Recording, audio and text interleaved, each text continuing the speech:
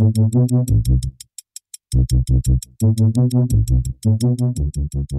to the Building Resilience podcast, a show where we explore the world of sport, music and business. We deconstruct the tools of world-class performers to create growth and optimize business. I'm Noel Walnut, the CEO of Securo, and today I'll be talking to musician Mark Gable. He's best known as the lead singer and songwriter of the band Choir Boys. You'd probably remember their song, Run to Paradise. Mark is an extremely interesting character who's dealt with all sorts of hurdles, including mental health complications, but his intellectual and humorous approach to life have seen him create an amazing life. Mark is infectious and extremely entertaining, so please enjoy this awesome show of the Building Resilience podcast. Building Resilience podcast. Mark Gable, welcome to the Building Resilience podcast. Thanks for joining the show. Thank you very much for having me. Today, Mark, I'd love to understand firstly more about yourself and your background. You've had an exciting career in the music industry, and I think that would be a really good place to start, so understanding how you went from your school life into the bands and then into the Choir Boys.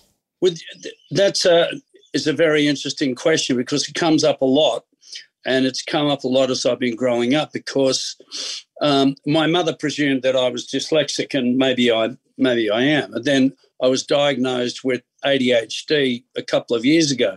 Now, maybe I've got that as well. I don't know, right? And experiencing depression as well, and being on medication for 16 years and then trying to get off it last year. And then going back on it now. But these are side issues. But the main issue is, and obviously it's the one that really fascinates me about whether somebody is famous, notorious, or infamous, or whatever. I look at their life and how they ended up doing what they were doing. And it's usually, as Todd Hunter from Dragon, the bass player from Dragon, says, it's bumping into walls. And I was lucky enough to be born in the 50s, as a lot of the more predominant musicians or artists, if you will, whether it be actors or whatever the case may be, and I'm not diminishing what's happening now, but most of us were, or those people were born in the 50s. And going into the 60s and 70s, there was a time where you just go, oh, I'll just do whatever, because you weren't concerned about money. You weren't concerned about doing necessarily the right or the wrong thing. Most people did the right thing, but it was like, government's doing the wrong thing, of course, at times. But we basically, just drifted along. It was the same for me. I think my mother was supportive of my creative skills, particularly, artistically, painting-wise or whatever. She thought that I would have made a great commercial artist. But my school didn't support me in that. And the year that I wanted to go into arts, they said, no, there's no room. I said, but I'm really good at it. It doesn't matter. There's your first setback. Yeah. And so I go, oh, all right. And then, the Beatles came along and I was 13, and I went, oh, that looks really good. And I was allowed to do that. And it was a time when we were allowed to do that. We were allowed to explore those kind of things. We weren't concerned about money. Life on the northern beaches of Sydney, was down the beach, in your bikinis, not me, it was Speedos back then. And, it was like, it was just fun and freedom. And I don't remember any pressure, either, not even culturally, to be a success. And so I think that it allowed me to follow whatever dreams that I had, or not dreams, but lunacy, if you want to call it, because I go, I want to be Paul McCartney. It looks like fun, like being Paul McCartney looks like it'd be really good to do, Why do you think that's changed over the years of that scrutiny around success or perceived success? Well, it's funny because I woke up this morning and I didn't know I was going to talk about Paul McCartney, but I thought about Paul McCartney and I thought I could interview Paul because he used to do radio stuff, and I'd love to interview him now. And my conversation would be, like you're Paul McCartney, and da da da da da. What's it like, and all that kind of stuff. But it's not really about that. It's like you having to deal with, the fact that you're Paul McCartney and want to go and get a cup of coffee, right? and it's just a pain in the ass being who you are. Is it a pain in the ass being who you are, right? Because you can't be anonymous. It's like you're bloody Paul McCartney and you've touched everybody in the Western world in some manner or not. But, they're not there with you while you're sitting on the toilet doing a poop, right? That's just, you being you, and I wonder if it's difficult for people in that position, to lead the life of normality and just do normal things, And I heard that the guys that invented the game Minecraft, they sold it to Microsoft for $2 billion or something, right? And one of the guys that invented it is now living in California, and he's worth over $1 billion. And the rumour is that he's going a little bit crazy because he doesn't know what to do with his life. I heard you say actually on I was doing some research and listening to some other podcasts you've been on, and you said something really, really relevant. And I thought, you said nobody trained you back then, and still people don't get trained on how to be famous. There's no rule book, but yet society doesn't care that you haven't been trained. It's not like a doctor, you walk into a surgery and you assume that this person's going to be able to look after you, but people assume famous people are just famous all the time and just they can deal with the stress and the pressure. Well, that's it. Bruce Springsteen suffered from depression, right? And you go, well, how does that work? He's, he lives in New York, which is the coolest town in America. He's a billionaire. He's achieved everything he wanted to achieve. He does a concert, 30,000 people turn up. What's his bloody problem? But that's the thing is they're human, And after interviewing, several people, I found out that, that they were, several famous people over the years doing radio, they were just human. And the quote from Mick Jagger was, if you treat famous people like normal people and normal people like famous people, you'll do well in life. Supposedly he said that. And it's like, I won't mention their names because there was a famous singer in the 70s who I saw on Sunday, and there was a famous rock and roller, songwriter, participant in a very famous Australian band. And the famous singer from the 70s walked past, very tall guy, and the other famous, successful rock and roller goes, what's that smell?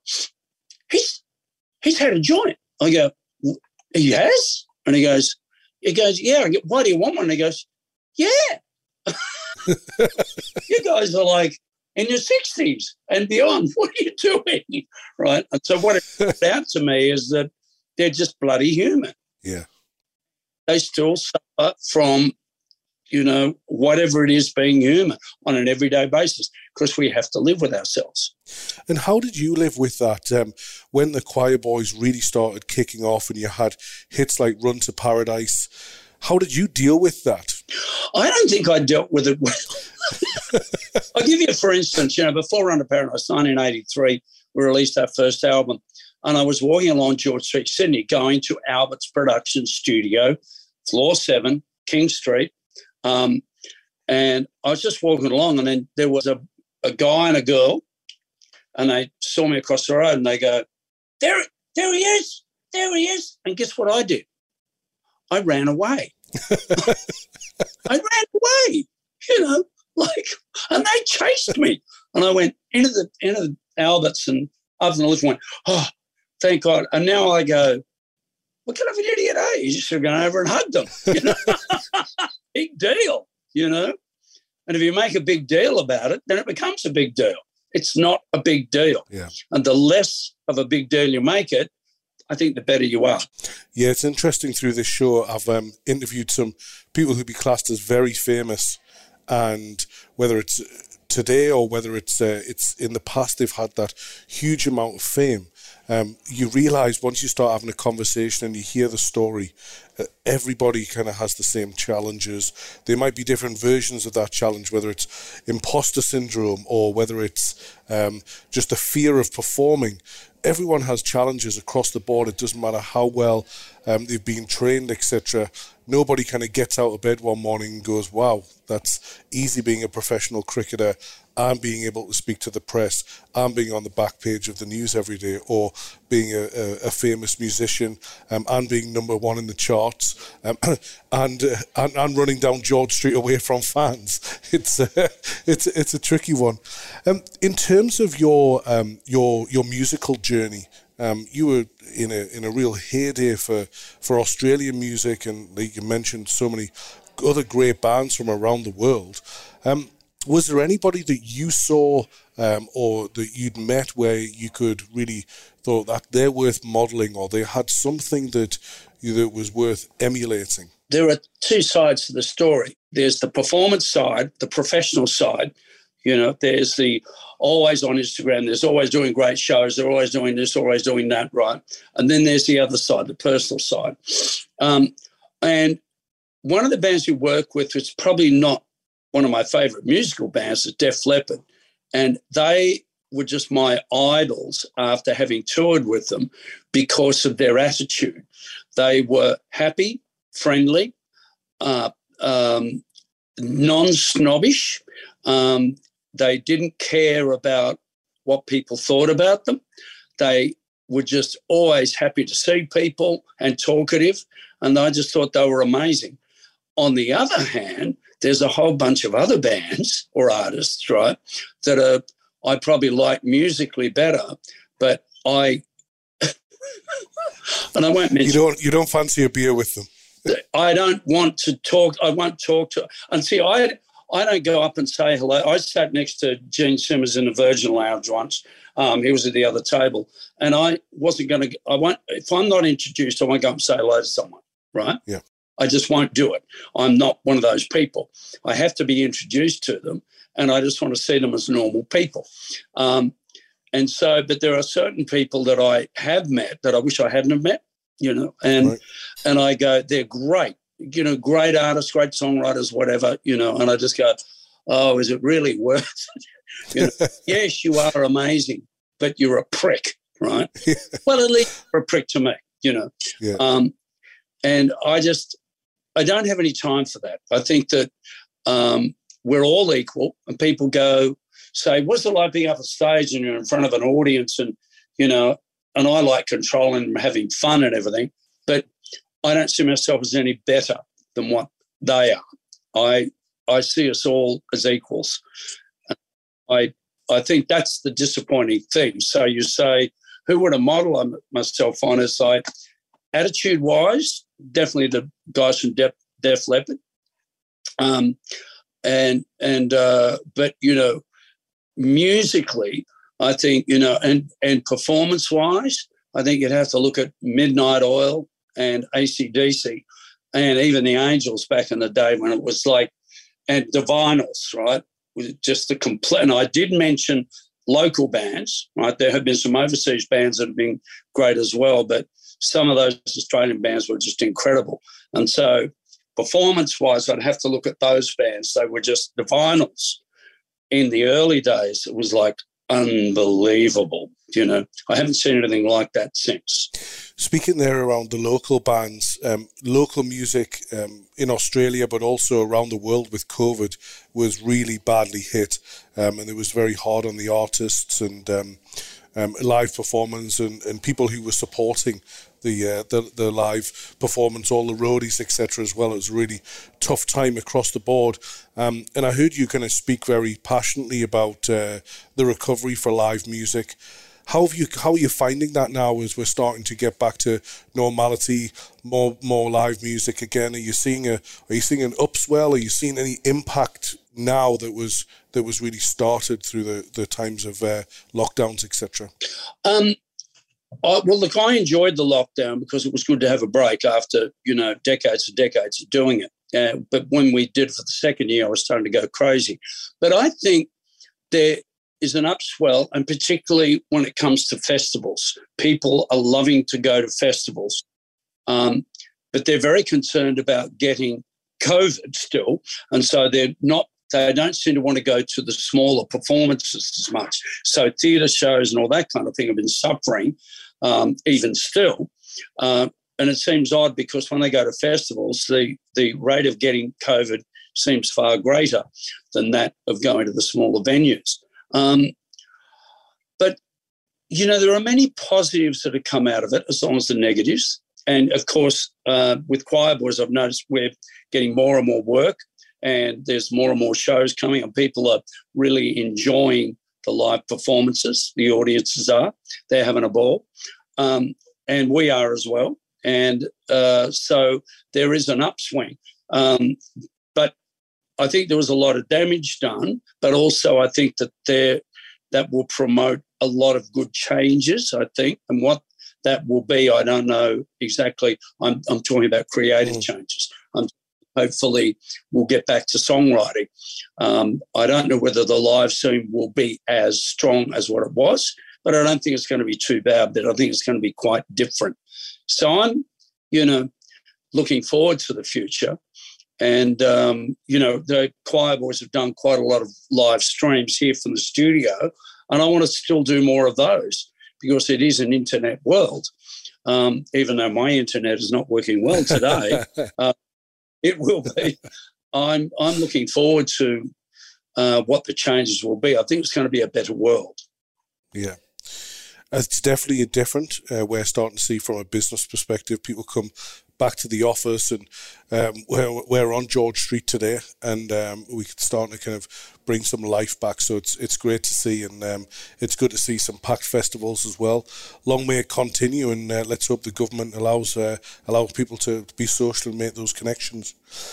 You're an ambassador for Beyond Blue, a really important charity across Australia, and could you help us understand more around how you got into that and what you see your purpose within that, within those type of organisations? Sure. Well, I think that, remember my opinions are based on a personal opinion. I'm not a medical practitioner, and so I can only look at it from a personal perspective. But I think that depression is an epidemic, and it's far greater, particularly, I'm not sure about other parts of the world, but in the Western world, it's at massive levels, and we're having trouble dealing with living the kind of lives that we have been living for the last few decades. So I think that my depression, when I decided to stop drinking and partying and taking drugs and being an idiot, I did all that in one day. And then I was watching television, and I heard a couple of people talking about this organisation called Beyond Blue, and they were sports people. They were ambassadors for Beyond Blue. And I went, oh, okay, this is really interesting considering what I've just been through. So I contacted Beyond Blue and said, look, I've noticed there are not many people in the music field, industry, if you want to call it that, who are participating or speaking out about depression and mental well-being or illness. And I want to be one of those people to do so. And they welcome me with open arms. And I think that, once again, it's the same message that's been there for a long time now, and that's to reduce the stigma and the weirdness around depression. Because when you get COVID, you get a runny nose, you get loss of smell, you get temperature, and we know what it is. But once again, depression is like a very individualistic thing. It's something that we only experience on a personal level. And it's very hard to interpret that, because even when I hear stories, they're vastly different, no matter what type of depression we're talking, whether it's bipolar or just normal clinical depression. And so it's still a very hard thing to get a grasp on, but it's there every day, it's growing, and people need to know that there is support for it. And I guess why there is support is because it's so incredibly ambient. And the more that we understand that, and the more that we accept it for what it is and what it can be, the easier it is to deal with.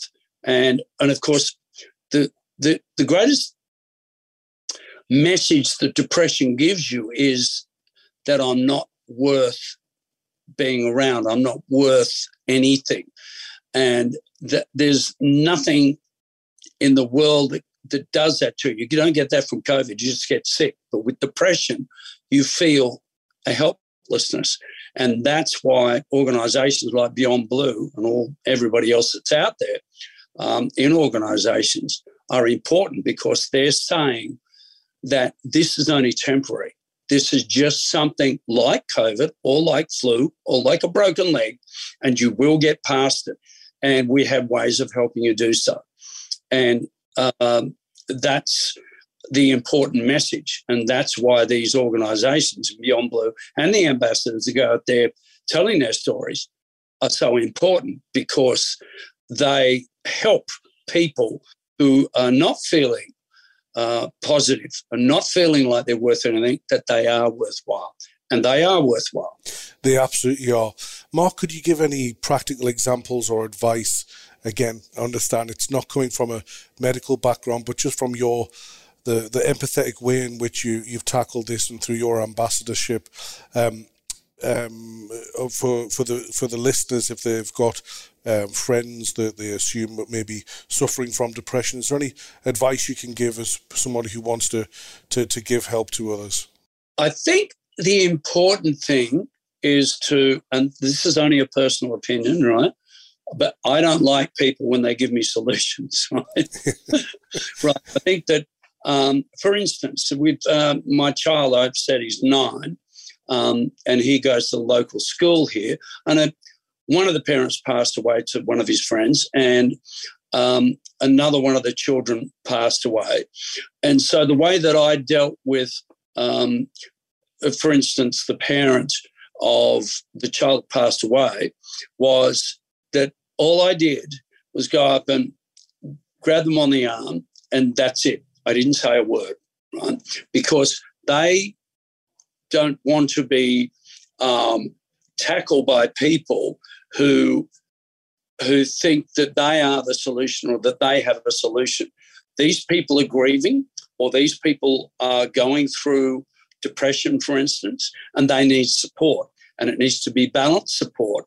And I believe that balanced support, if you're supporting someone who has depression, is that don't give them solutions, give them love, give them support. If they ask you for answers, give them the answers, but always be there, ready and able to support them and help guide them, but guide them in a very positive, loving way. Now, that's just my personal opinion, because I know that there are a lot of people, for instance, a very famous friend of mine, when I first had depression, I won't say it was a he or a she, but we'll say he or she said, "You've got to get over this." Straight at the jugular. Yeah, he or she went, "Oh, sorry, I just slipped out." So the point being is that, look, I understand you have depression. If you need me, I'm here, and I will just be your friend as always, no matter what you're going through. And if you need love and support, then I'm always here for you. Remember that. I care for you. I love you, and you are my friend, and you are valuable to me. That is the most important remedies that outsiders can give, I think. Mark, I've thoroughly enjoyed the conversation today. I really appreciate you joining us and really talking through your career and what you've seen out there, and, of course, the challenging times that we have, but also that really positive, optimistic view of how we can help others and really grow. The last question I ask all of our guests is, how do you define resilience? Oh,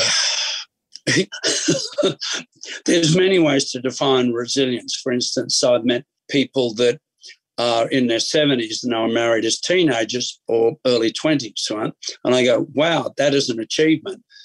And they go, some of them go, yes, and we're still very happy together. And others go, oh boy, it's been really tough, right? So is resilience survival? I think I would define resilience in that if you've found a path in your life that you're happy with, and I'm not just talking about success in money, but I'm talking about your choice that you spend most of your day doing, and you're happy, really happy doing that, and you've done it for a long time. And even if you change your course of action, course of direction, which I've known many people to do, and found greater happiness in another career, then that is resilience. Because I think long-term happiness, and if you find something that supports your happiness, then that's resilience. I'm just one of the lucky ones because I pushed into it. You know, I just went, I'm going to do music, you know, because it looks like fun. Now, I was just lucky, but it hasn't come without pain. But I'm doing something that I love. I love performing.